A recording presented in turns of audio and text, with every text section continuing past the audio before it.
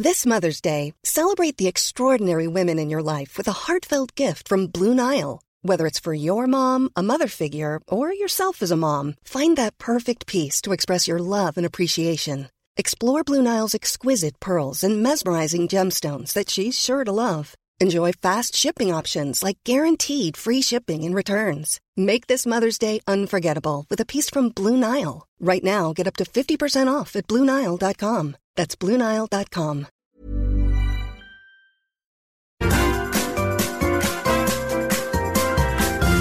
You are listening to the Mother of All Talk Shows podcast with George Galloway.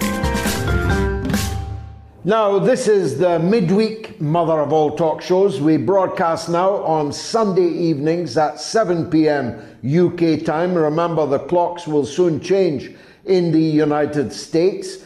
So we'll be on an hour earlier, at least for a little while. 7 p.m. on Sundays and 9 p.m. UK time on Wednesdays. The Wednesday show, at least the first hour of it, is brought to you courtesy of our sponsor, my good friend Ravi, and his ravishing company. The more I dive deep into it, the more impressed I am.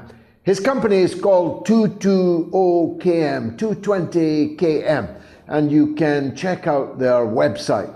220KM develops the most unique and nutrient-rich ingredients and cosmetics in the whole world, whilst regenerating native ecosystems and healing the earth for future generations. These are nature's ingredients, simplified. Their secret is in the unique processing techniques used for nutrient retention through freeze drying and stone grinding, resulting in zero biomass waste. All products, including their cosmetic face and hair mask powders, which I'm wearing right now, including their cosmetic face and hair mask powders, are all natural and food grade, making them as safe for your body as the ingredients in their original form. Get creative in the kitchen with their variety of savory or sweet ingredients, guaranteed to become a new staple in your pantry or kitchen, as we call it at home. Or treat yourself to their face and hair mask powders. I promise you, you'll thank me for that tip. Either way, these impactful ingredients have been developed to inspire change. Visit 220kminc.com to check out all their products. Ingredients, that's the food ingredients, are now available in Amazon Canada and will be available shortly in the US and UK marketplaces.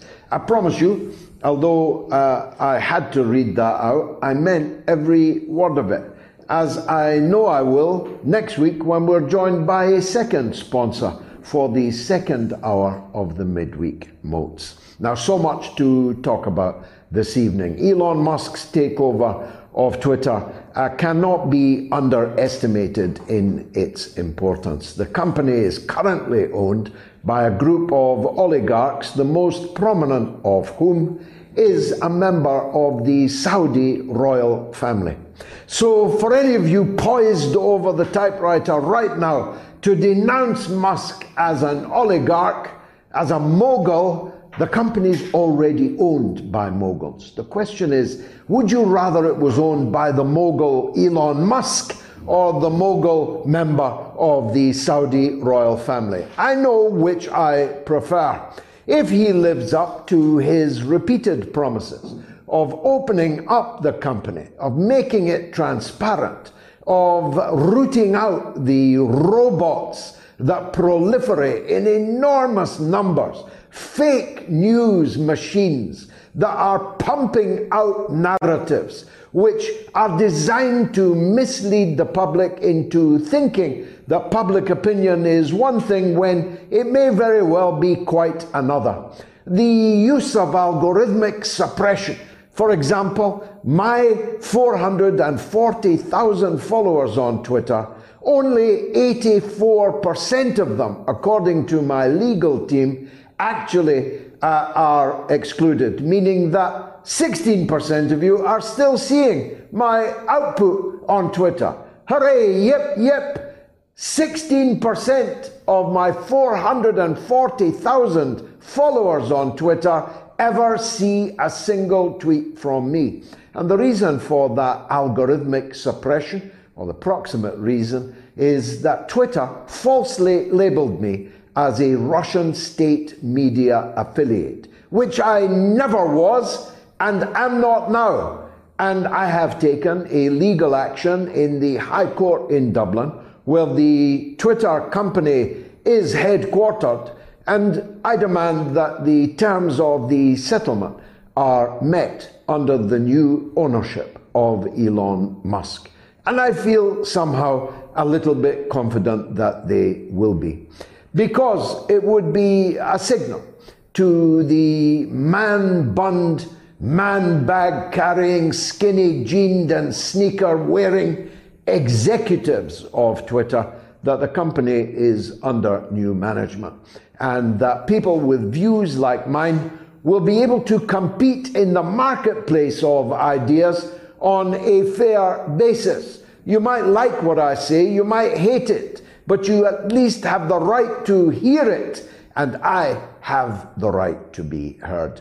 The question we're posing in our poll tonight is whether Prince Andrew, he of the Ghislaine Maxwell affair, he of the Jeffrey Epstein affair, should be allowed to stand in for King Charles III, not on the chopping block like King Charles I, but at state engagements. Who would want Prince Andrew closing in on their daughters or on the ribbons that they are designed to cut in the name of King Charles? No one in their right mind, surely. Prince Harry might be a different kind of cove. At least he doesn't prey on very young girls who are there to please the billionaire Jeffrey Epstein. But he's pretty unpopular in Britain. Picking him to stand in for King Charles might well hasten the end of the monarchy. That's why I'm voting yes in this poll, because I want to see the end of the monarchy. So bring it on, bring Andrew and Harry. Send them both to the same functions, cutting the same ribbons, the faster to lead to the end of the Ruritarian fantasy that an hereditary monarch should be the head of state in Britain. Mind you, democracy is so overrated. We've got Joe Biden and now Rashid Sunak. For those who don't know the inside on that latter point, Joe Biden, in public, in front of a camera, greeted the news of Britain's first Prime Minister of colour, first Indian ethnic Prime Minister, first Hindu Prime Minister, by calling him a Muslim. Rashid Sunak is what Joe Biden thought was the name of Britain's Prime Minister. Now that tells you a number of things. First of all, the advancing senility of the US President is vaulting and has as yet no bounds. Secondly, Britain is so important to the White House that Joe Biden had plainly never heard of the man who had just become the Prime Minister of Britain. I suppose we should be grateful that he didn't describe him as that guy down under, as he did the Australian Prime Minister when greeting the launch of the AUKUS, the Australian, UK, US naval coalition designed to confront China in the Indo-Pacific. But he might as well have done. So much for the special relationship.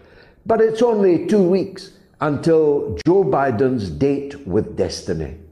Joe Biden, in 2 weeks, faces the voters of the United States in the midterm elections. My guest tonight, Garland Nixon, a few weeks ago, said that this would be a wipeout of the Democratic Party of biblical proportions. And the opinion polls are catching up with Garland-Nixon's prediction. The opinion polls are utterly, devastatingly bad for the Democrats, and it couldn't happen to a nicer group of people. The truth is that in 2 weeks' time, the lame duck presidency of Joe Biden will be a dead duck.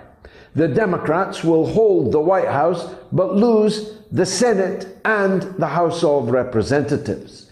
Impeachment proceedings against President Biden to force him from office will be launched and may very well be passed. Congressional investigations of the Hunter Biden laptop will begin. Congressional investigations of Biden's political use or misuse, abuse of the Federal Bureau of Investigation and of the CIA will immediately be launched. The deep state in the United States will begin to quiver and its knees to knock, because once that seam begins to be mined, the entire Russiagate hoax launched by the deep state in conjunction with Hillary Clinton. Happy birthday, Hillary, 75 today. Bill says he's the luckiest man alive. That's what he told Miss Lewinsky back in the day. So hey, he's some guy, is Bill. But anyway, Hillary Clinton, the Democratic Party, the deep state in the US, launched the entirely fake Russiagate hoax based on Christopher Steele's bogus disinformation paid for by the Democratic Party, paralyzed the American polity throughout the entire first half of Donald Trump's first presidential term. I say first, I firmly believe that there will be a second. So big events will be underway in the United States just 2 weeks from now. We're looking at the possibility of doing a special show on the US midterms. Maybe we'll do it on a Wednesday or a Sunday, or maybe we'll pick another night and do it. We're investigating the possibility of that. With my guest, Garland-Nixon, I reckon we could bring you some analysis that you will not find elsewhere, certainly not on the mainstream media. And turning my attention now to the war. The war goes on, but the tables have turned. I had a long conversation today with a former colonel, a retired colonel from the British Armed Forces, a man of military substance who knows what he's talking about.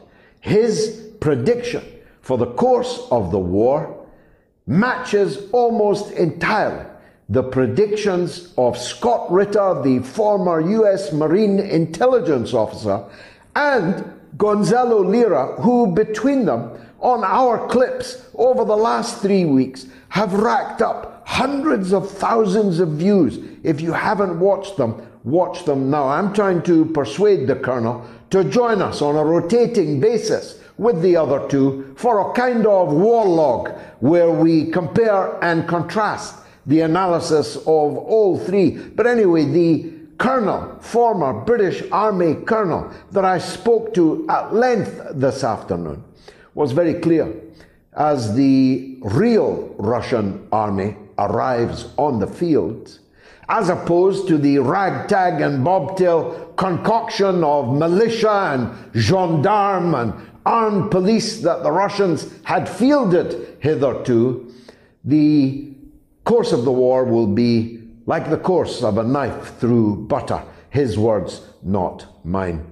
And so the West, NATO, and Zelensky are shortly to have very many reasons for regretting that they did not reach a political settlement, either back in April when Zelensky first indicated in Turkey that he was ready to talk Turkey with the Russian President Putin, until Boris Johnson, about whom more in a minute, scuppered the whole deal. And they're going to, and all of us are now, ruining the day that France and Germany, as the guarantor powers of the Security Council of the United Nations, did not implement the Minsk II agreements, which would have obviated the need for this war altogether. It's vital that you know that.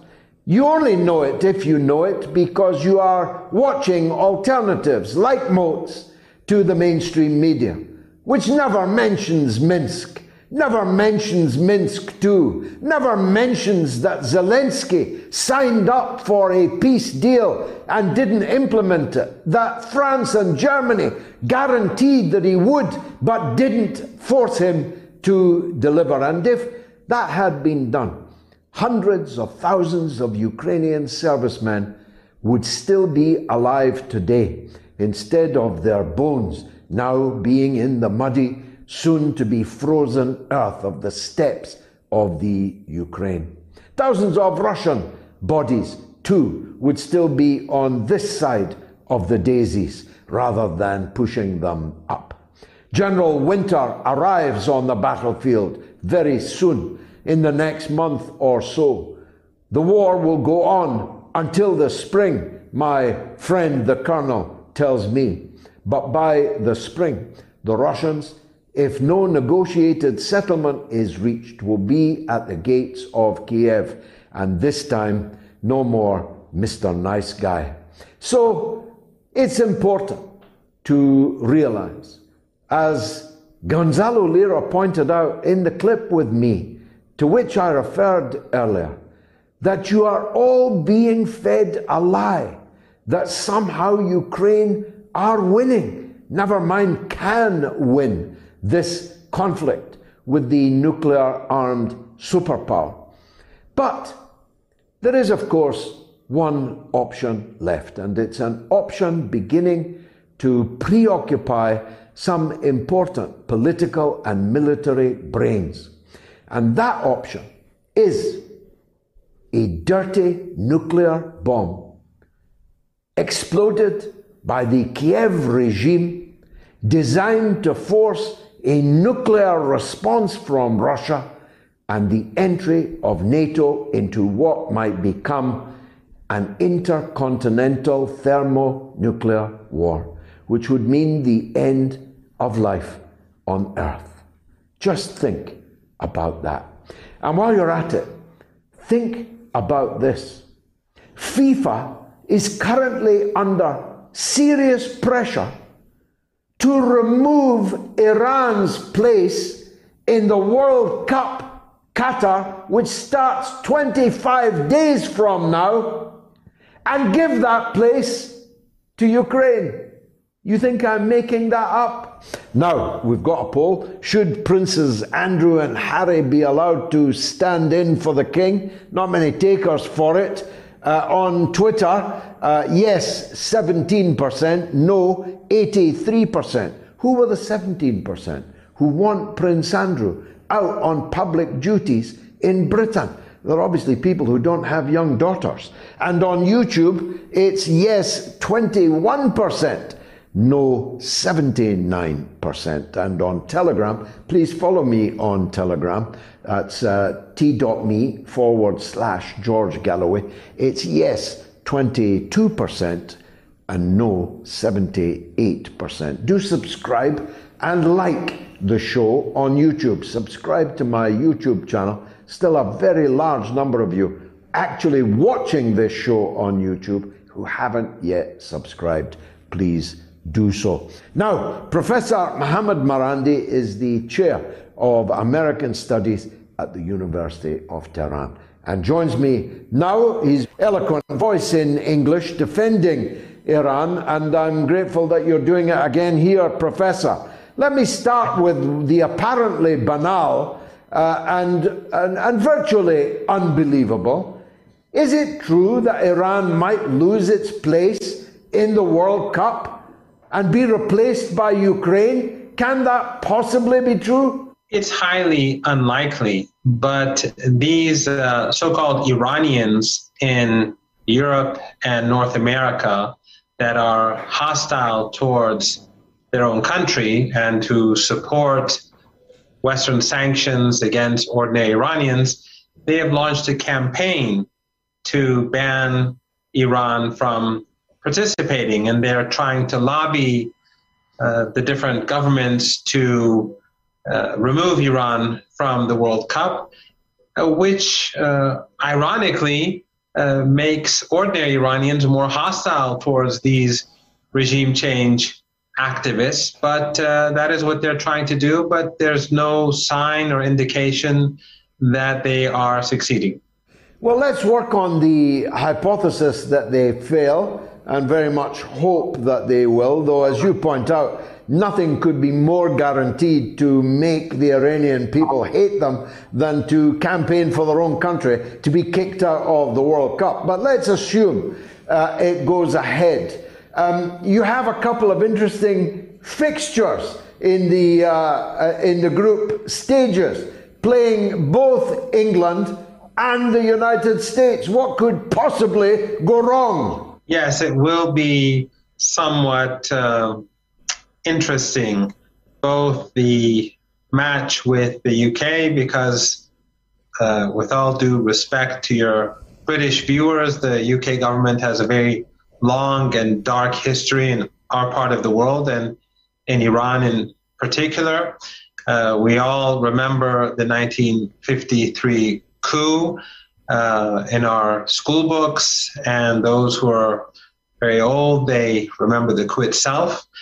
And also, of course, the United States, which has been our tormentor for the last 5 decades at least. Well, it's the little Satan and the great Satan that you're playing. As I say, it could be quite fiery. Yes, but of course, the little Satan is a reference to the government of the UK, and the great Satan to the American government. But I understand that ordinary people in the UK would be very happy to see their team win the World Cup, and I wish ordinary UK citizens and American citizens all the best. Well, I hope you don't beat England, but I hope you do beat the United States of America. But that's just the way I lean. Let's turn to weightier matters, Professor. You said those who are old enough, and I was born in 1954, so I'm not quite old enough to remember the coup. But I am old enough to remember something called the Iran nuclear deal. Whatever happened to that? That's a good question. In 2015, Iran and the P5+1 struck a deal. It was basically negotiations between Iran and the United States, of course.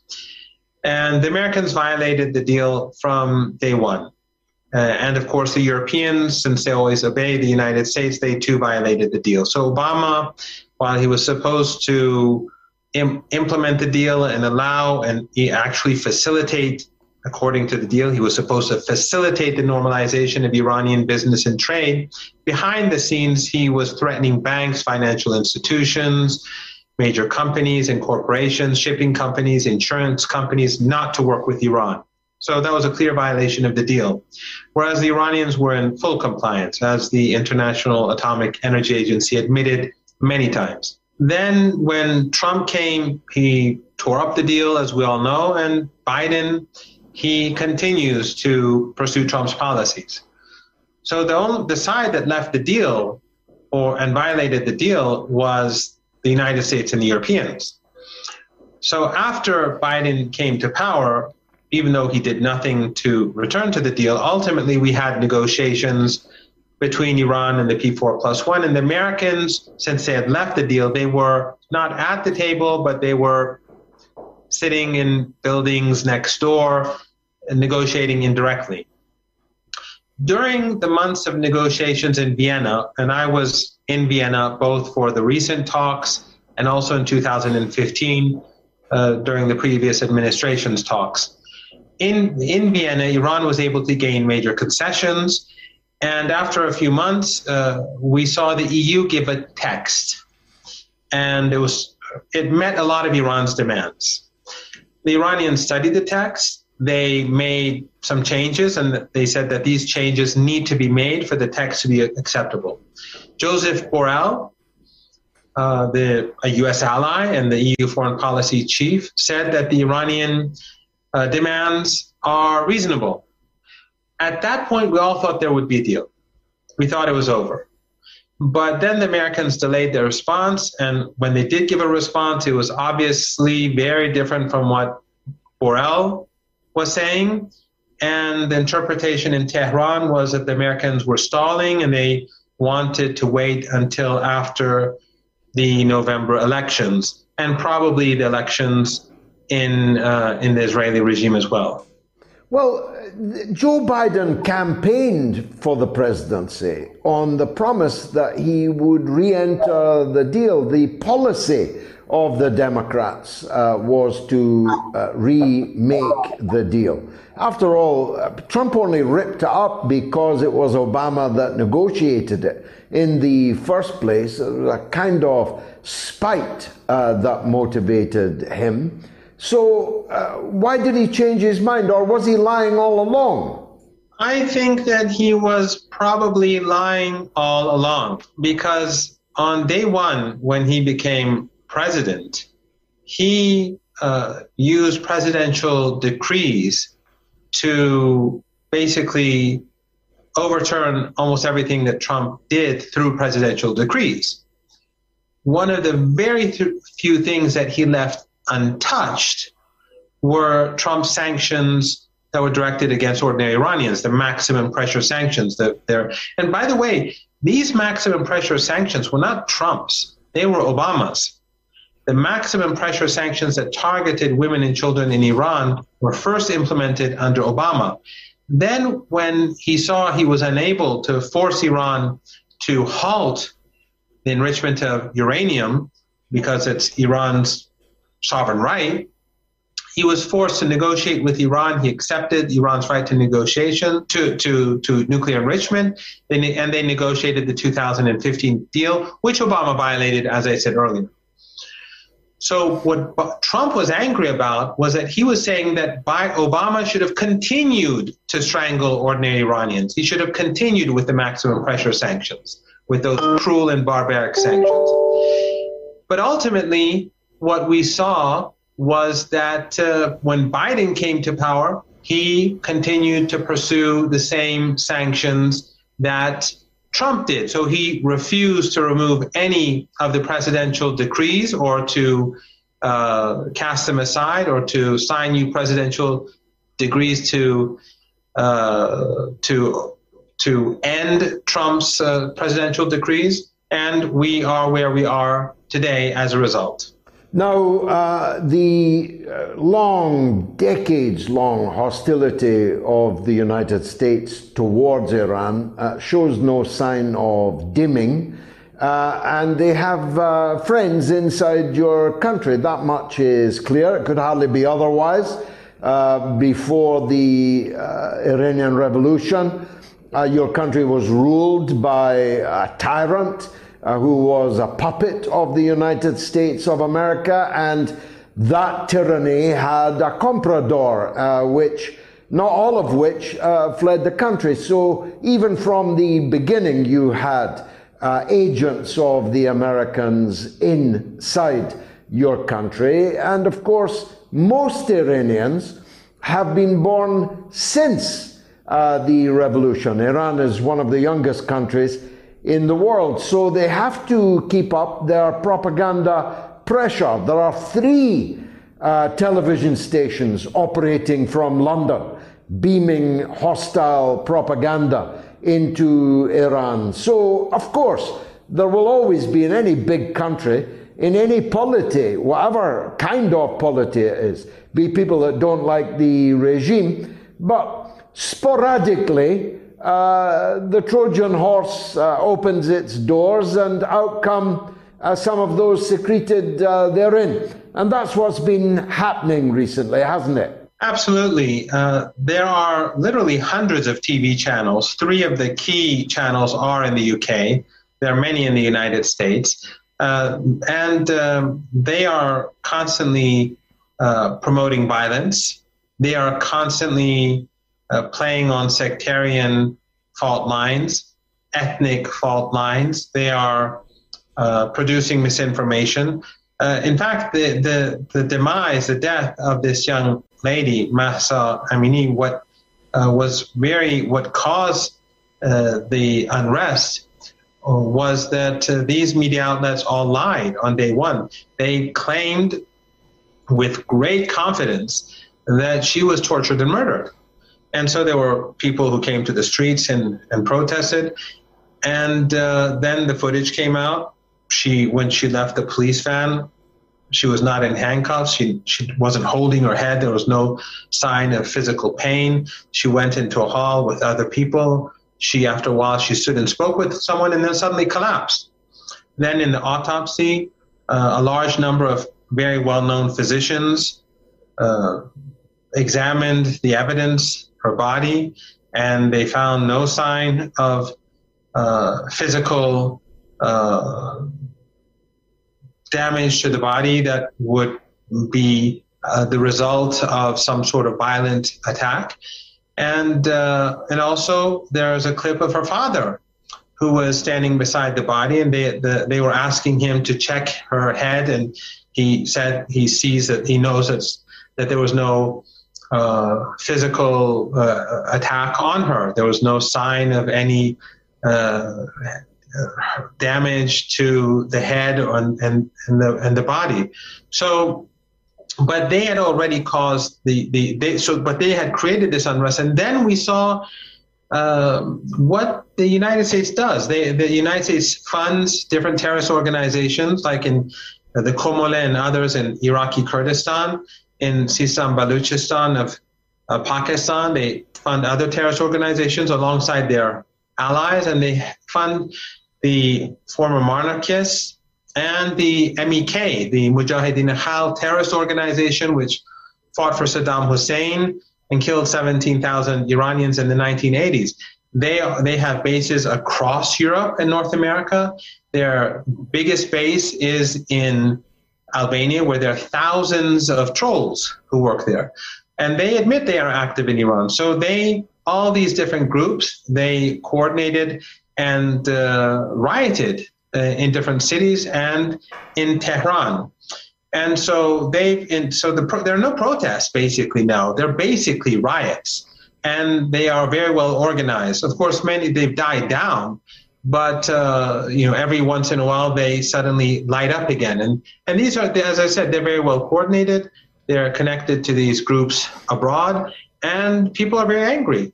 And let me give you an example that just happened. This is anecdotal, but I think it is telling. 2 days ago in my own faculty at the University of Tehran, we had a faculty meeting. There were around 40 professors there, and the professors were very upset. They were being harassed by these rioters, a handful of students. And the irony is that most of those who were harassed were women. There were women professors, including the dean of the faculty, who's a woman. My boss at the University of Tehran is a woman. And who are the harassers? They're basically young men. So while in the West they're talking about the emancipation of women and how these rioters are fighting for human rights, in reality, what we are experiencing, what I've been experiencing, my colleagues have been experiencing, again, I'm saying this is anecdotal, but I think it's quite telling, is something very different. Well, of course, they're big on women's rights in Iran, not so much in Saudi Arabia, and they don't give a toss about the women suffering under occupation in Palestine, a significant number of whom, with their children, have been killed. But not many Hollywood actresses are chopping off their hair for the plight of the women in Bethlehem or in Gaza. Or in their own country. It's in Iran, women are pilots, they're helicopter pilots, they're taxi drivers, they're scientists, they're members of parliament. One of my colleagues at the sister University of Tehran, the University for Medical Sciences, she was the Minister of Health for 4 years. The Ministry of Health is the second largest ministry in the government, which has medical education, the healthcare network. It is huge. And we have women artists, we have women actresses, we have women directors. We have major women businessmen or businesswomen.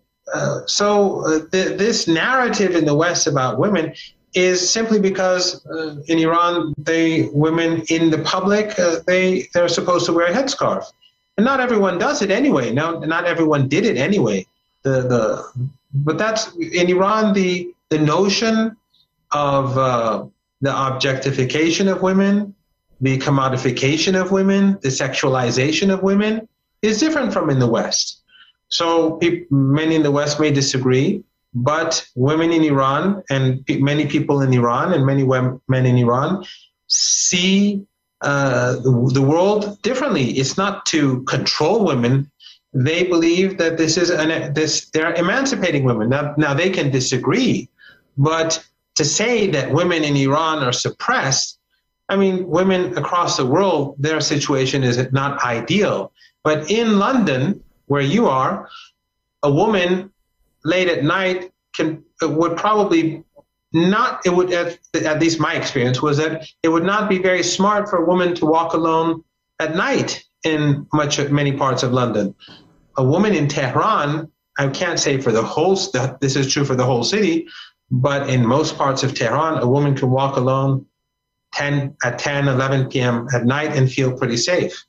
Professor Marandi, as always, a big pleasure to talk with you, and good luck in the World Cup when it comes, except against England. Thanks for joining me. That was Professor Mohammad Marandi of the American Studies Department at the University of Tehran. It's important, I think, that we do talk about Nord Stream, and Dennis is in Germany to talk about that. Go ahead, Dennis. No, I'm an Irishman, born in Scotland, but I'm working in Germany. Okay, there you go. On you go, Dennis. Well, I'm with the north of Germany, a place called Schleswig-Holstein. And it's not too far away from that pipeline was blown up off the island of Bornholm. And my question would be, why did the Swedish investigate it and not the Germans, not the Danish? What the hell is going on? I'm a pipe welder myself, by the way. And the pictures I've seen, that pipeline looked very sanded up, ready to be welded. Well, you don't need to be Sherlock Holmes, and you definitely don't need a magnifying glass to see. In fact, Inspector Clouseau could easily solve this crime. Peter Sellers, Pink Panther material, really. It is as plain as day. That it was very surgically destroyed. It's pretty obvious on the principle of cui bono, who benefits, who was responsible for it, and above all, you can measure who was responsible for it by the complete lack of investigative journalism going on into the crime, which was, after all, the biggest act of international terrorism since 9/11. If you think about it, 9/11 cost 3,000 people their lives directly, and then many millions indirectly.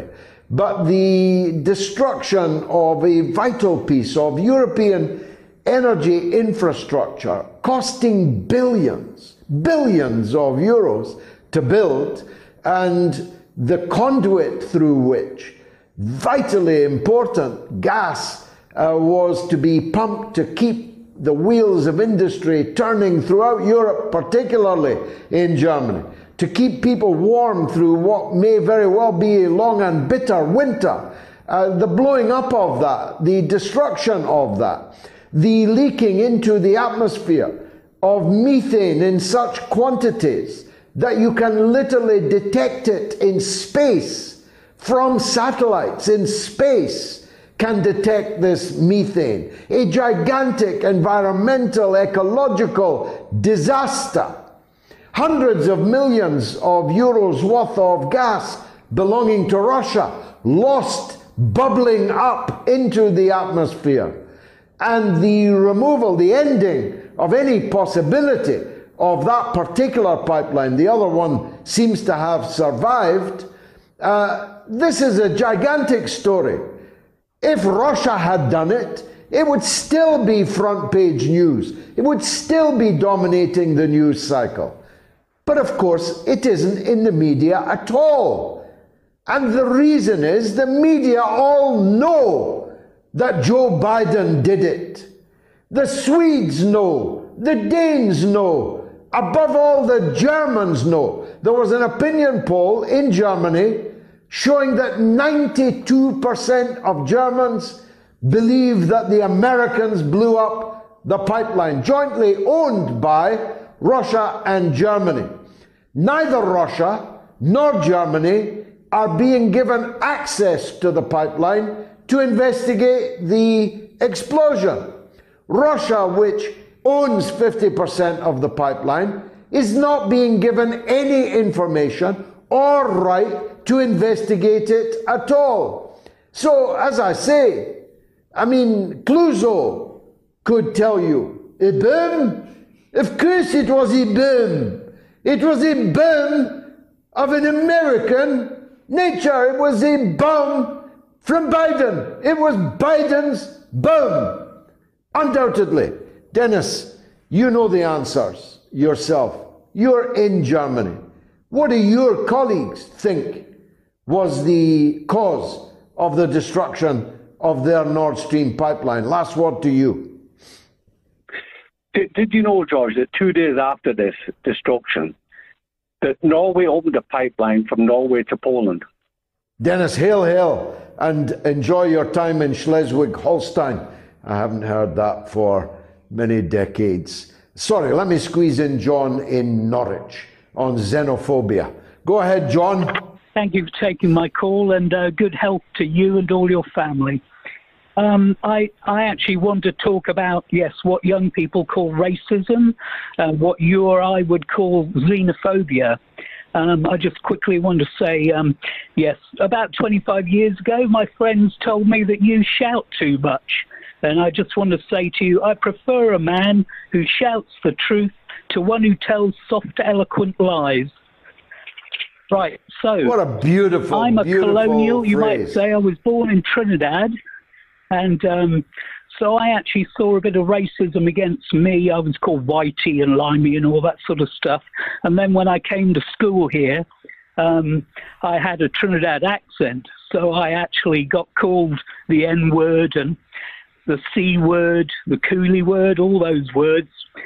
Anyway, what I really want to mention was that it horrifies me that over all these years, I've thought that things were getting better, both the idea of World War III, I thought that was becoming more distant, and also the idea of racism and xenophobia. But in the last few years, especially towards Russia, I want to focus on Russia with this, because we've seen the Litvinenko, we saw the downing of the Malaysian plane, we saw the Russiagate scandals, which were in this country as well, weren't they? They were saying that they interfered with our elections as well. We saw the Skripals. All of this stuff is utter garbage, as we know. There's no evidence. They never showed any evidence towards any of these things. And what I found really shocking was back in February, when this special operation began, the way people jumped on xenophobia against Russians. And I just wondered, I've not heard anyone speak about this at all, and how this has been built up over the last few years to hate Russians. How people have leapt on board that. John, I need to go to the break. I'm deeply grateful for your lovely call. I'm sorry that you experienced that in Norwich, of all places. But xenophobia and racism is endemic in the human race, in the human condition.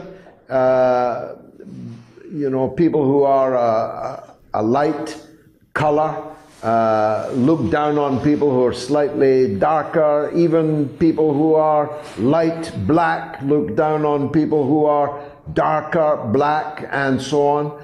People don't like Johnny Foreigner coming over here taking our women and all of that. These things are part of human nature, sadly. One day I believe that the new man and the new woman will grow out of these things. Perhaps the human race has more maturing to do before we can see the back of all these things. The important thing is to keep all of these things within bounds, to do whatever we can through education, through legislation, through policing, to make sure that none of these things become dangerous to social peace, to personal safety, to the health and mental health of people to whom these things are issued, to whom these things are directed. There are good signs that we are able to transcend them. I myself have 5 mixed race children, and none of them, touch wood, so far has experienced any racism in Britain, and have a collection of friends of different ethnic backgrounds and different mother tongues and so on. Racism seems to be a thing that people develop as they get older, often in response to alienation and bitterness about their lot in life, and being pointed down the wrong avenues and pointed at the wrong culprits for the reasons for their alienation and for their relative lack of success in life. Myself, I simply don't understand it, never having had, felt, or experienced a single scintilla or flicker of dislike for someone because of who or what they were. And if I can do it, everyone can do it. And tell your friend to put that in his pipe and smoke it. How would you like to look 5 years younger? In a clinical study, people that had volume added with Juvederm Voluma XC in the cheeks perceived themselves as looking 5 years younger at 6 months after treatment. Look younger, feel like you. Add volume for lift and contour in the cheeks with Juvederm Voluma XC. Reverse signs of aging by adding volume to smooth laugh lines with Juvederm Volure XC. For important safety information and to find a licensed specialist, visit Juvederm.com. That's JUVEDERM.com. Not for people with severe allergic reactions, allergies to lidocaine, or the proteins used in Juvederm. Common side effects include injection site redness, swelling, pain, tenderness, firmness, lumps, bumps, bruising, discoloration, or itching. There's a risk of unintentional injection into a blood vessel, which can cause vision abnormalities, blindness, stroke, temporary scabs, or scarring. Talk to a licensed specialist to find out if it's right for you. Millions of people have lost weight with personalized plans from Noom. Like Evan, who can't stand salads and still lost 50 pounds. Salads generally for most people are the easy button, right? For me, that wasn't an option. I never really was a salad guy. That's just not who I am. But Noom worked for me. Get your personalized plan today at Noom.com. Real Noom user compensated to provide their story. In 4 weeks, the typical Noom user can expect to lose 1 to 2 pounds per week. Individual results may vary. One man who is in the United States is the coolest cat in Washington, D.C., the one and only Garland Nixon. Garland, welcome back to the mother of all talk shows. When your president broke the news to an excited claque in Washington that Britain's new prime minister was somebody called Rashid Sunak, what do you think he meant?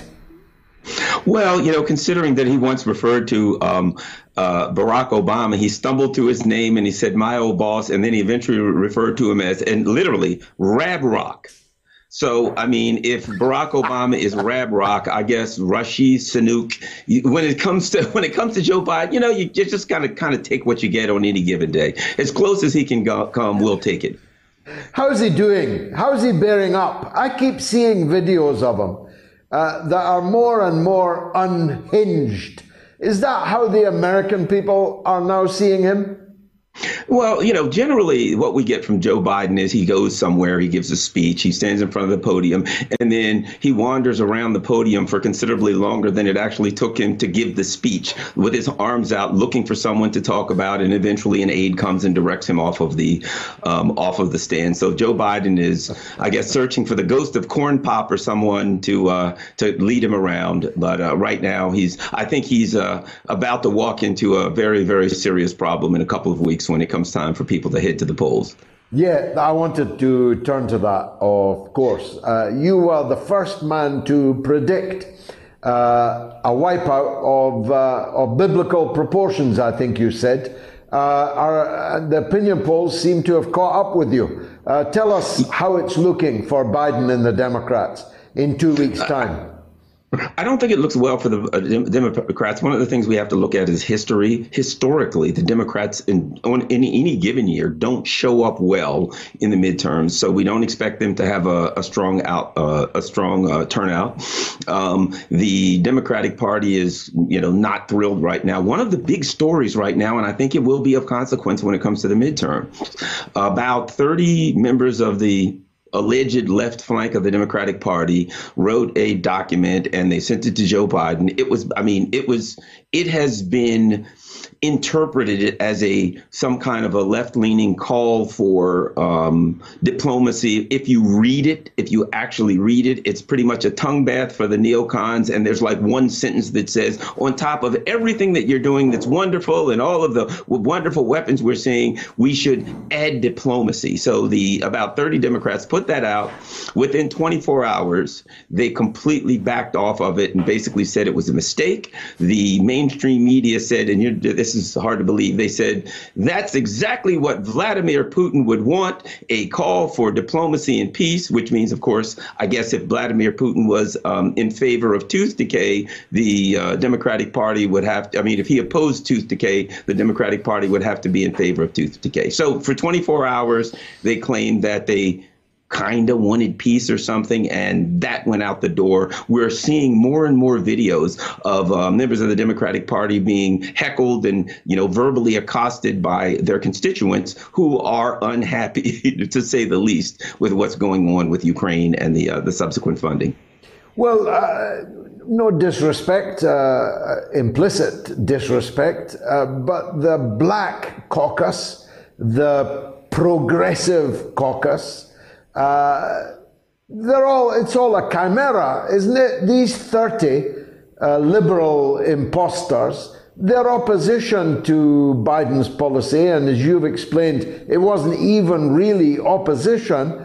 It lasted less time than snow on a wall in the springtime. Well, and not only that, their excuse was absurd. So Pramila Jayapal, which is the head of the chair of the Congressional Progressive Caucus, said that this thing was actually written back in June and the staffers released it. Throw the staffers under the bus, why don't you, right? The staffers released it apparently without her knowledge. However, I did quickly institute my old investigative skills to actually read the document. And I found the document mentioned, one of the things that mentioned that the annexation of Ukrainian territory by the Russian Federation, which didn't happen until late September. So if her excuse was it was written in June, then somehow she must have had a premonition when she wrote it that there would be some of Ukraine annexed. Either that or her story is a complete lie.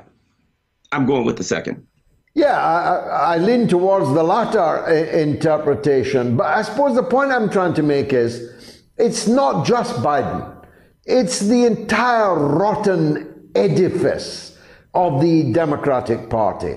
This, the Great Hope, AOC, and all these lefties, Muslims, black women, and so on, they've all turned out to be, well, to say the least, a gigantic disappointment. Yes, but we should have saw that coming. So I am a person, I've been in media for a long time. So for every year they have something in Washington, D.C. called the Congressional Black Caucus Annual Legislative Conference. And they have all kinds of, events and various and sundry things all over the place. When you go to these events, you will see on the wall, sponsored by Lockheed Martin, sponsored by Pfizer. This year, on the webpage, it should still be up, Congressional Black Caucus Annual Legislative Conference. Go to the webpage and it says, powered by Amazon. So there's nothing but more neoliberal corporate puppets there. They're calling themselves the Congressional Black Caucus, but they're just another corporate caucus. And ultimately, when they wrote this document, the thing that I think is important, I would encourage everyone to read it, is it reinforces every neocon trope within this document where they're supposedly saying they want diplomacy, but they start off by saying that Ukraine is an independent, sovereign, democratic country. Well, we overthrew the government in 2014. What kind of government is overthrown by the U.S.? They have a puppet government installed, and we still call them an independent, sovereign nation. So they are simply pushing lies and neocon claims to their constituents in the guise of calling for diplomacy. But their constituents are the ones suffering by the gigantic siphoning off of U.S. taxpayer dollars to the military-industrial complex and thence to Ukraine. All these billions of dollars could have been, putting food on the table of American taxpayers, giving jobs, building hospitals and schools, and propping up the crumbling infrastructure. I guess that's why the public are beginning to heckle them. Oh, absolutely. And what we're looking at a couple of things here. Let's not forget, 1 year ago, in June of 2021, Congress passed a $250 billion bill supposedly to counter China technically on technology. 1 year later, which is August of this year, they passed a $280 billion bill to challenge or China on technology or something again. Then, of course, we're up to about $110 billion to Ukraine. Money is no object to these people when it comes to handing it out to the people who are going to fund their campaigns. And people are getting hip to this.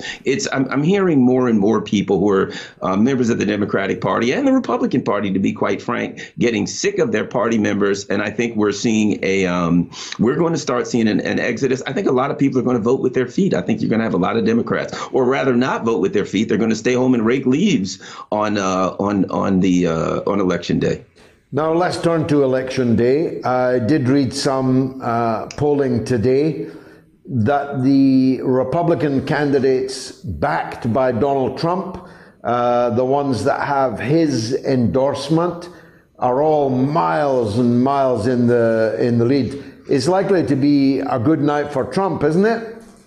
I think so. And one of the things that again, we have to take this into consideration, and that is Donald Trump has made part of his stump speech recently an opposition to, if not just the war in Ukraine on moral basis, the money going to Ukraine and the danger of nuclear war. And I think that's one of the things that is marshaling his troops together. I think that's one of the things that is going to get people out to the polls. So the Republicans have something to actually a reason to get people to the polls. The Democrats basically have nothing but, January 6th, and we're afraid of Trump. I suspect the Democrats are going to pay a heck of a price. And then we're going to see a fight in the Republican Party, because this element that is more a populist element, the MAGA element, I think they're going to be pushing back against the mainstream Republicans that just want to be part of the machine and to feather their nest with neocon, Lockheed Martin and Raytheon money. So it's going to be interesting to watch the fight in the Republican Party.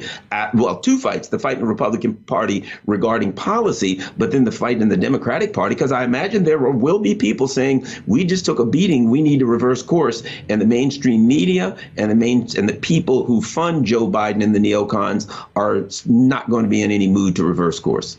But we've talked before about the attempt, clearly signaled, to criminalize Trump, to put him out of the race in 24. They don't have long left to do that, do they? Because if this goes the way we both think it will, they're going to be out of power effectively in a couple of weeks' time. So are they going to try some kind of indictment, grand jury, charges, or has that run out of steam? You know, it wouldn't surprise me if they do, because I don't put anything past this Democratic Party. So I wouldn't be surprised if they make an attempt. It's going to be considerably harder when the Republicans get one or both, as I suspect, both houses of Congress, because they're going to be investigating I suppose they're going to be looking into the workings of the FBI and its connections to the Democratic Party and some of the things that happened during Russiagate. So it's going to be much more difficult for them. They want to do it, but I don't know if they'll be able to. The other question is this: will the Republican Party actually do an honest investigation, or will it be, how can we investigate on behalf of the deep state so we can tie everything to China, so that rather than looking into Hunter Biden in Ukraine or Romania or any of the other things, or Joe Biden, they will simply say, we want to tie Joe Biden to China, and we want to do an investigation that the people in Langley, Virginia will be standing up on their seats clapping for. That's, I think, a question that we have to take into account. Fascinating. We'll talk again at election time. Garland Nixon, thanks as always for joining us on the mother of all talk shows. Let's go to Dario in Eastleigh on Nord Stream. Go ahead, Dario. Just a simple question. I think we've already discussed this on your stream a couple of times regarding the Nord Stream 2 pipeline and who the culprit might be for the sabotage. Germany, as a 50% shareholder of building this pipeline, is refusing to give any information.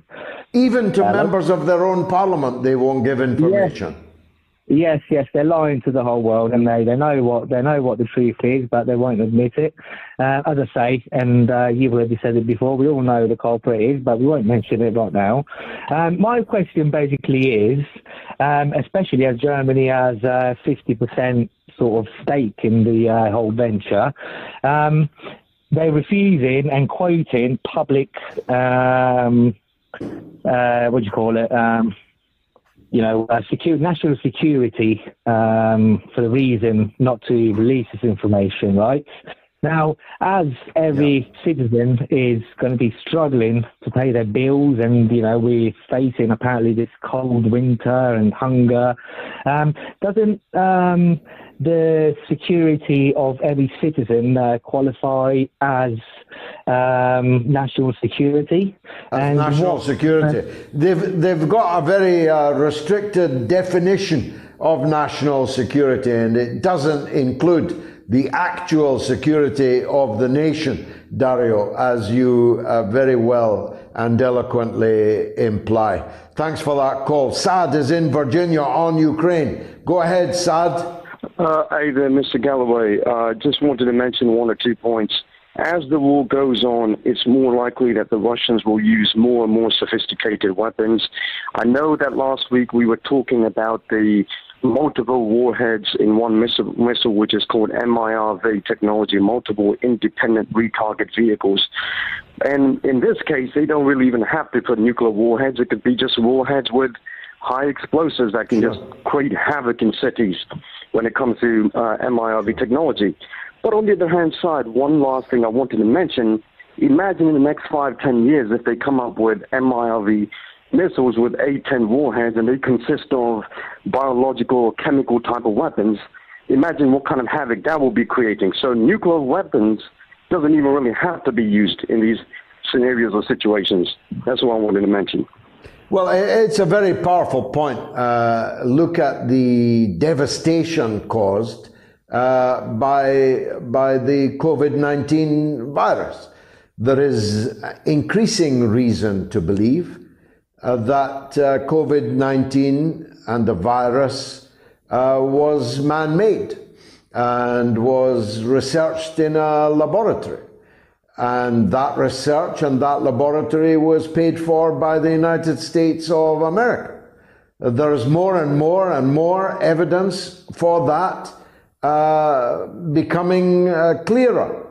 And if you were to pack into a warhead chemical and biological weaponry, you can actually do almost as much damage to the people of the targeted area as any nuclear weapon would be able to do, and you would not have to knock down all the buildings. You would not have to knock down the factories and the centers for producing wealth. You could just wipe out all the people, a kind of biological neutron bomb.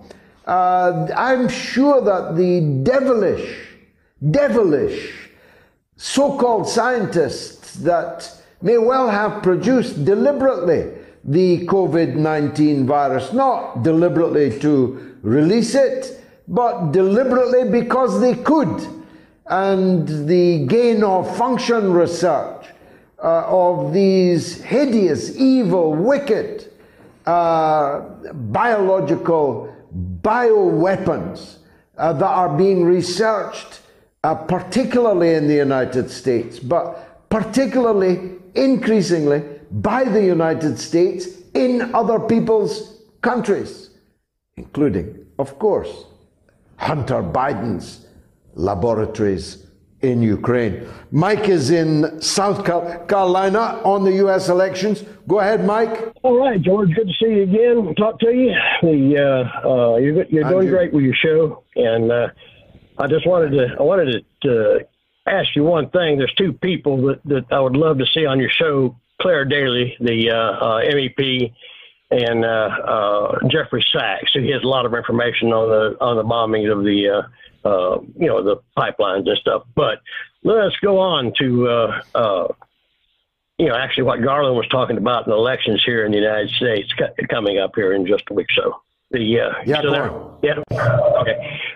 Go on. There's been a lot of changing of polls all during this time, and as you and I both know, Democrats and Republicans are both two cheeks of the same backside, and that's not going to change, without another party in there. But the election is not a given. I live in the South of the United States, and I see what's been happening, with the advertisements and stuff, and it's the money. It's the huge amounts of there's like $10 billion being spent in these last little while on this election to prop up a lot of candidates on the right who really shouldn't be winning, or even ahead in the polls, based on what they're saying, what their actual position is, which you really can't even get a position for the right in America. But it does go back and forth, and people here, okay. The idea of the Supreme Court striking down Roe v. Wade is going to play heavily in this. Even though they say that the tide has changed, there was a time when the Democrats were ahead, just shortly a while ago, and it's going to change again. Maybe by the time the actual election happens, and people are motivated on both sides. I understand that, but the people that Trump supports, I really don't know, what their actual policy would be other than more of the same, which, you're going to get a lot of that from the Democrats too. But there are people, that are going to be voting in this, and it's record turnout already. They have early voting in this state and in Georgia and the other states around me. And I'm watching this. It's record numbers of early voters. So I think 10 million people have voted already. Absolutely. And this is more than ever before. So, it's going to be one of these things we're going to have to wait and see what happens. But even if the Republicans turn the House and the Senate, that they might impeach Biden, but they're not going to remove him from office. It'll be just like the two impeachments of Trump, and they couldn't get him out either, because it takes, a 2/3 vote to do it, and it's just not going to happen. Sure. And in any case, they'd be hoping that Joe Biden hung on by by his fingernails, wouldn't you? I mean, that's your ultimate, that's your dream in the run-up to 24. An increasingly frail Joe Biden hanging on by his fingernails, facing the danger of expulsion from office, whilst his crime family, are thoroughly investigated by the representatives of the other crime family. No, I'm with you on that. Two cheeks of the same backside, but the difference is it's the Democrats who are the incumbents, and the incumbent is therefore responsible for the current state of the war, the danger of World War III, the economic disaster that has been visited on all of America's allies and to an extent America itself. Mike, great call as always. Ali is in Manchester in England. Go ahead, Ali. Good evening, George. Yeah, just regarding the Ukraine crisis at the moment, with things getting worse for the Ukrainian army, day by day the Russians are getting stronger, they're mobilizing, and I don't personally believe that they're going to mobilize 300,000. I think it's way more than that. It could be over 1 million. With things getting worse, I see the Zelensky regime possibly plotting a false flag, a dirty bomb, they say. And with the defense minister of the Russians, he's always quiet. He never usually comes out. He's always quiet, conceals himself. But with him making emergency phone calls to the West, which is unusual, what's your take on this? Well, you're absolutely right. I did allude to it earlier. You've given more details. Shoigu, the defense minister of Russia, phoned Wallace, the defense minister of Britain. He phoned the German and the French defense ministers, and I think he spoke with the American defense minister. And he told all of them that Russia has reason to believe that the Zelensky regime has prepared a dirty nuclear bomb, that's to say not a fully functioning paka, all singing, all dancing nuclear bomb, but a nuclear bomb nonetheless, which they intend to explode in some reports near the nuclear plant held by Russia, and to create it as a false flag so that Russia will be blamed. Now that Russia has blown the whistle on that, only the extremely gullible would believe that Russia would have a need to explode such a bomb. And if it did explode such a bomb, why it would be such a primitive and dirty one rather than a high-tech, modern, clean one.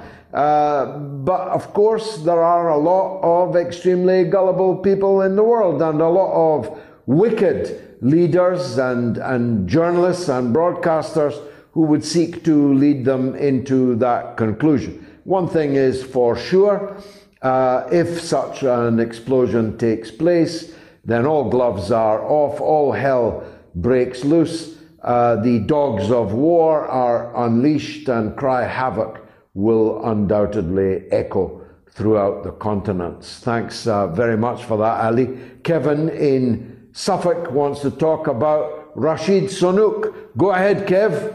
Yeah, I don't know if you've done this because I missed the first bit of the show, but I know he's been talking about this for a while, but there's a couple of reports today that he's asked the Bank of England to look into CBDC's,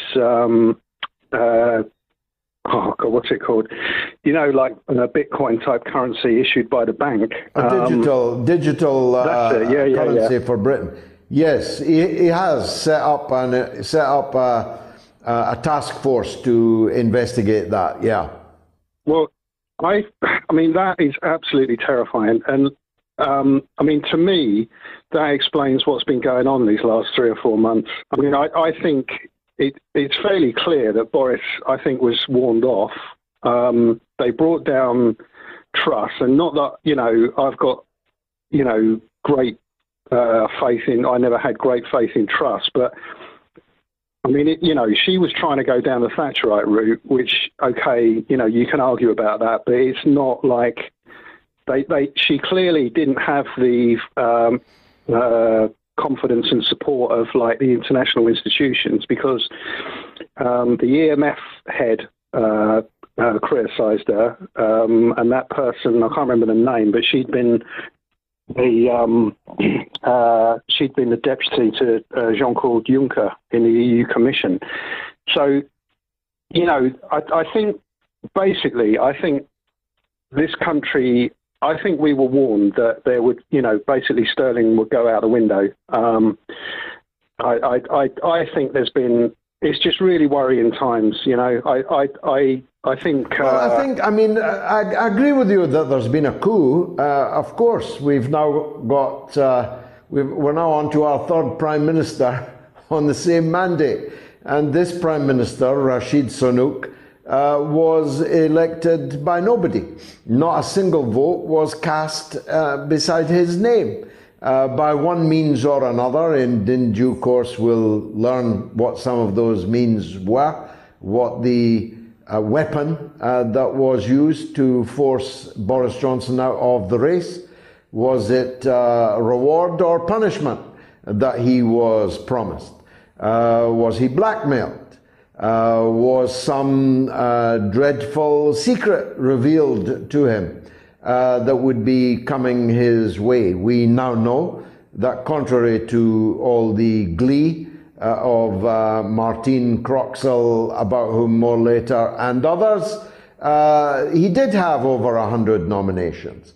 So he could have stood against Rashid Sunak, and he probably would have beaten him, but for some reason, Boris Johnson decided he no longer wanted to be Britain's Prime Minister. And it will be interesting, as I'm sure we will one day learn, what the reasons for that were. So clearly there's been a coup.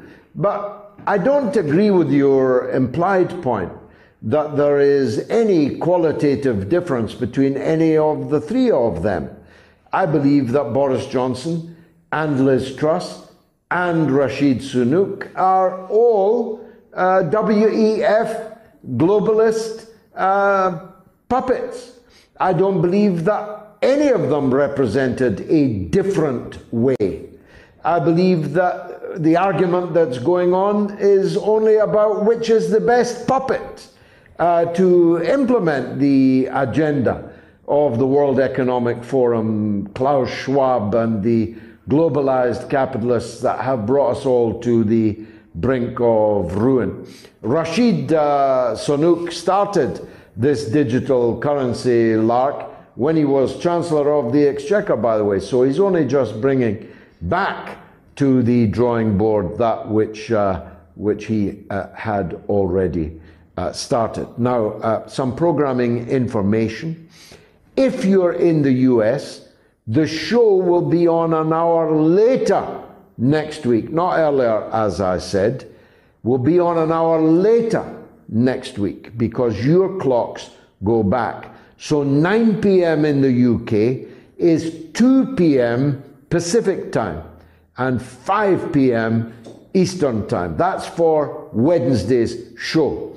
By the way, in the last week, more than 1.1 million people have watched all or part of the mother of all talk shows. Just go and figure. Richard is in Bute in Scotland. Let's go there. It's a beaut of a place. Richard, welcome.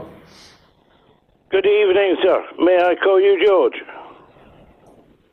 By all means, and I envy you being on the Isle of Bute, a very beautiful place. Go ahead. Thank you, George. Well, I'm a veteran Royal Marine.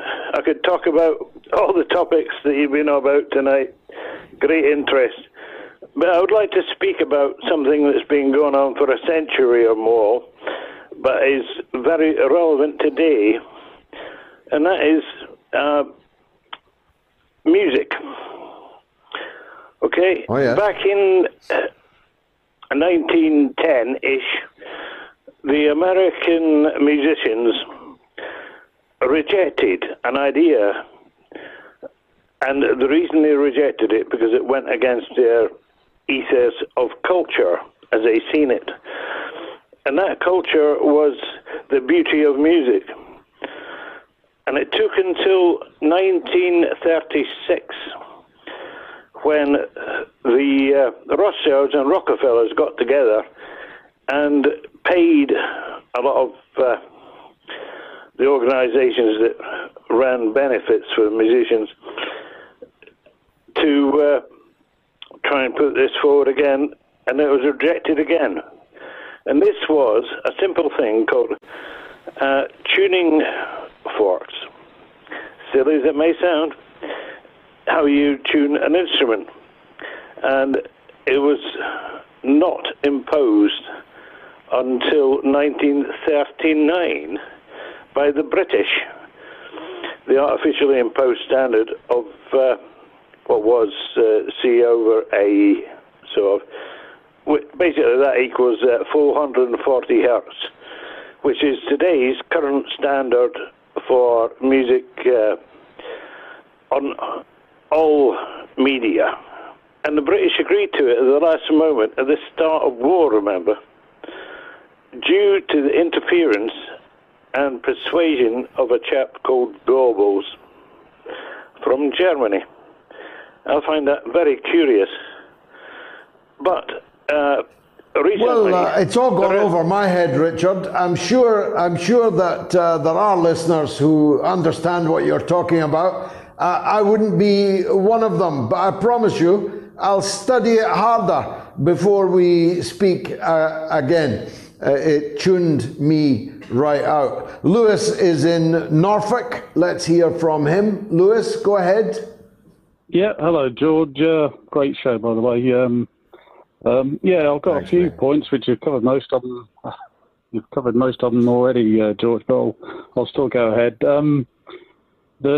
You were saying earlier about the new about the virus and our American friends. Well, apparently they've already created a new Boston virus in their special labs, which can now kill 80% of the mice instead of 0% of the mice. So they've already got that. I did see that. I did very see it. worrying. It's simply terrifying.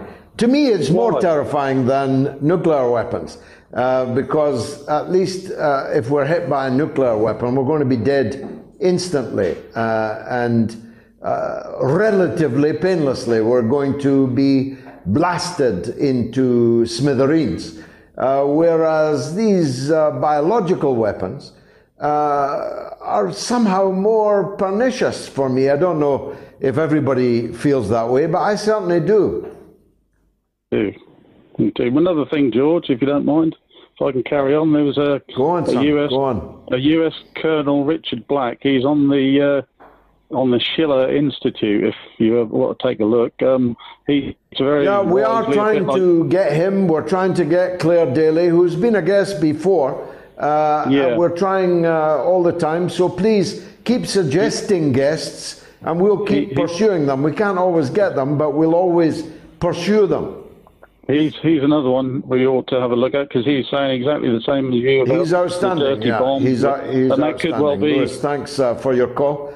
I've got to go to Alabama, down home, Alabama. It's Peter on China. What a university of the airwaves this is. Go on, Peter. George, thank you. I just wanted to affirm and compliment you for a comment you made earlier in the week. I'm not sure how many viewers saw it, but overall the nonsense in the mainstream media when Hu Jintao was quote unquote escorted, out of Xi Jinping's election. Here in America, left and right, Fox and CNN, everybody just you would have thought they escorted him to an alley to shoot him in the back of the head or something. And you very rightly pointed out that, he was escorted out by the same people that escorted him in. He's an elderly man. He needed to take a break, take some rest. And I believe when he came back in to sign whatever he had to sign, there was like an ovation for him. I mean, it was just heartbreakingly beautiful. And you pointed out that I think, unlike the United States, Chinese politicians take care of their elderly. And there's no shame in being an elderly man, and you're still welcome to contribute to the forum. But they don't, whereas here, President Brandon, it's just gap after gap after gap. And it's just so sad to watch and so embarrassing. And I think just the hypocrisy in our media to isolate this one little clip and make it sound like, they were going to execute this guy. Because they're just a big evil Chinese dragon, whereas, no one thinks twice about the fact that, our president is just bumbling around, just absolutely senile. anyway, you made it. That was an excellent point. Look, Peter, that's very, very beautifully put. I did indeed make that point on Sunday. They say that a lie is halfway around the world before the truth has got its boots on, and that's an underestimation. The truth is slow, and the lie is as fast as light. And the lie about China and Hu Jintao at the Congress literally went at the speed of light everywhere. And it was an absolute, brazen, blatant lie.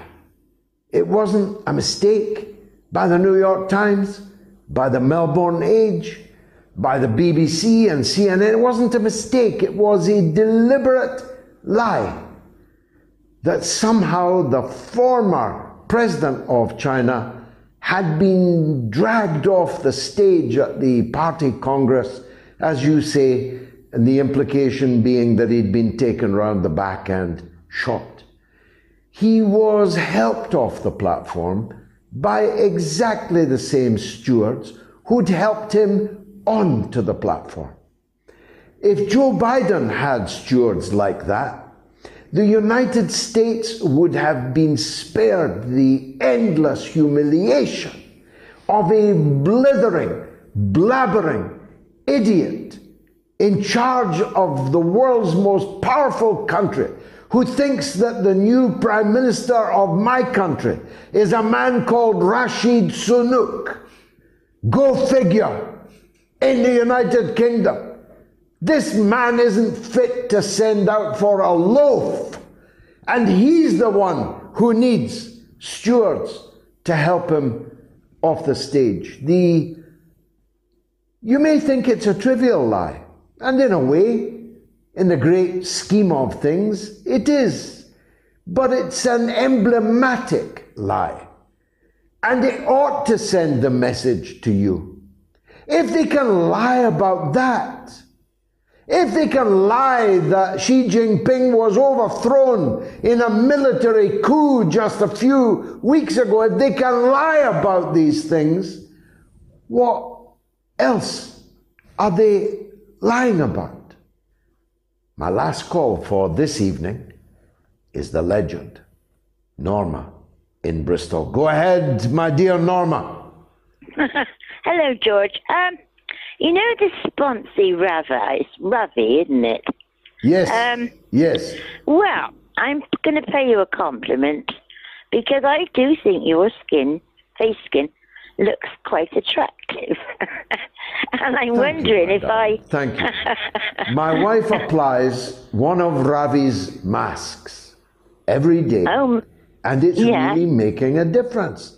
I mean, it makes me look 20 minutes younger when I come out from under the mask, but it's actually making my skin healthier. I'm actually glowing as a result of that critical cosmetics. And I haven't even started eating the ingredients yet. Once I'm eating the ingredients, I'll be pulling off this jacket. I'll be Superman underneath, Norma. How have you been? How's your health? Well, no, but listen, I was wondering if I might buy some.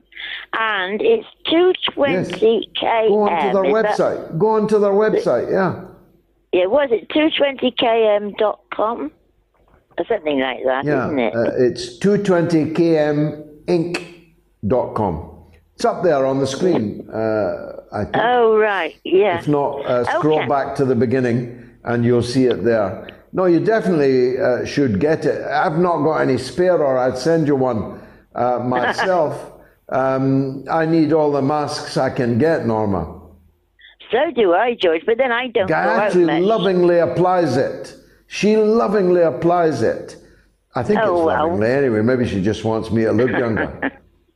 You could understand that, couldn't you? No, yeah, I'm sure you've got such a loving relationship anyway, George. I don't think my husband would apply it to me, but I still think I'll get them. I think you should, Norma. And please give your husband my very best regards. And it's lovely to hear you in such fine voice. and to bring the show towards an end. I wanted to say a couple of things in wrapping up the show. The first is about Martine Croxall. I mentioned her at the beginning, not because she's of any particular importance, but because she gives the lie that we've been fed all of our lives, that somehow the BBC is impartial. There she is there. That's her delivering the news that Boris Johnson has withdrawn from the race to become Britain's new Prime Minister. And she actually said live on air, "Am I allowed to look this exultant because that's how I feel?" Now, I have zero objection to broadcasters expressing either in their grins or in their words what they truly feel. I just don't want to be forced to pay for it. If I don't like what it is that they think and feel, I don't want to be forced to pay for it, as I am forced to pay for the BBC. This joker interviewed me at a crucial point during the Batley by-election, where I got 22% of the vote, and where Labour was having to throw the kitchen sink, legal and illegal, at me to stop me from capturing that seat in that by-election. I very nearly did and would have if not for their dirty tricks. And one of their dirty tricks was her. Paid for by the taxpayer, she was sent as an attack dog to interview me and try and derail my parliamentary election campaign. She singularly failed. It was one of my most spectacular interviews. You'll find it easily online. And I said at the time, this is the last interview I shall ever give to the BBC. And I saved the best for last. And so it's farewell then, Jacob Rees-Mogg. You of the double-breasted jackets, double-breasted pajamas, double-breasted stiff upper lip. We shall not look upon your like again. I confess to having a soft spot for Jacob Rees-Mogg, who left government yesterday, almost certainly for the last time, though you can never say never. In politics, it looks like Jacob is retiring to his nest eggs in the British Virgin Islands. Jacob is a British patriot, so patriotic that he avoids British taxation on most of the millions that he earns, if earns is the word, by sheltering them in tax havens in the Caribbean. But he is patriotic to the point that most of, not all, his tax havens are at least British Virgin Islands rather than anybody else's Virgin Islands. And they're called Virgin Islands for a reason, because the taxpayer and the taxman cannot get his hands on those virgins in the Caribbean. But I do share some things in common with Jacob Rees-Mogg. I have a love for, you might say, a rotund English language. I like to hear the English language spoken well and read it written well. I haven't the benefit of his expensive education, but I'm at least as smart as him, and I'm interested in many of the same things that he is. He is not a louche character, which explains his 6 children, his family values, doesn't explain his attachment to Boris Johnson, whose attitude to family values is somewhat more elastic than Jacob's and my own. Like me, he is a father of 6 children. Like me, he is a religious believer. Like me, he loves the Roman Catholic Church. Like me, he is opposed to abortion and opposed to euthanasia and many other things we have in common. But the one thing that we will never have in common is Jacob's love for the economic and political system of globalized capitalism. It seems to me a contradiction to his religious beliefs. As Marx predicted, under globalized capitalism, as its stages grew higher and higher, all that is sacred would be profaned, and all that was solid would melt into air. And that is exactly what has happened. I will always remember him on my RT Sputnik show, even though a member of a government that would soon be more or less permanently at war with Russia and would abolish RT and bring our Sputnik program back crashing down to earth by making it illegal in the interests of freedom. I valued his presence on our Sputnik show. I'd like to ask you to watch it on YouTube, but it has almost certainly been airbrushed from history forever. I liked to hear him in Parliament and talk with him about great parliamentarians and great parliamentary occasions in the past. Some of those great parliamentary occasions will be forever linked to him, particularly him lying flat out on the House of Commons green benches whilst telling the workers that they better get back to work, and pretty damned quick. Farewell then. We will not look upon your like again, Jacob Rees-Mogg, unless your son takes your place in the British political firmament. The last time I saw that little boy, he too was wearing a double-breasted jacket. And maybe a new Rees-Mogg will grace the House of Commons again. It's been marvellous for me. I hope it was for you, but I have overshot my time, for which I shall be punished, no doubt, by the... Normally, being a little extra might be a bit much, but not when it comes to healthcare. That's why United Healthcare's Health Protector Guard fixed indemnity insurance plans, underwritten by Golden Rule Insurance Company, supplement your primary plan so you manage out-of-pocket costs. Learn more at UH1.com. Relevant authorities. I hope you've enjoyed the show, and if you have, come back on Sunday at 7 p.m. UK time for the mother of all talk shows.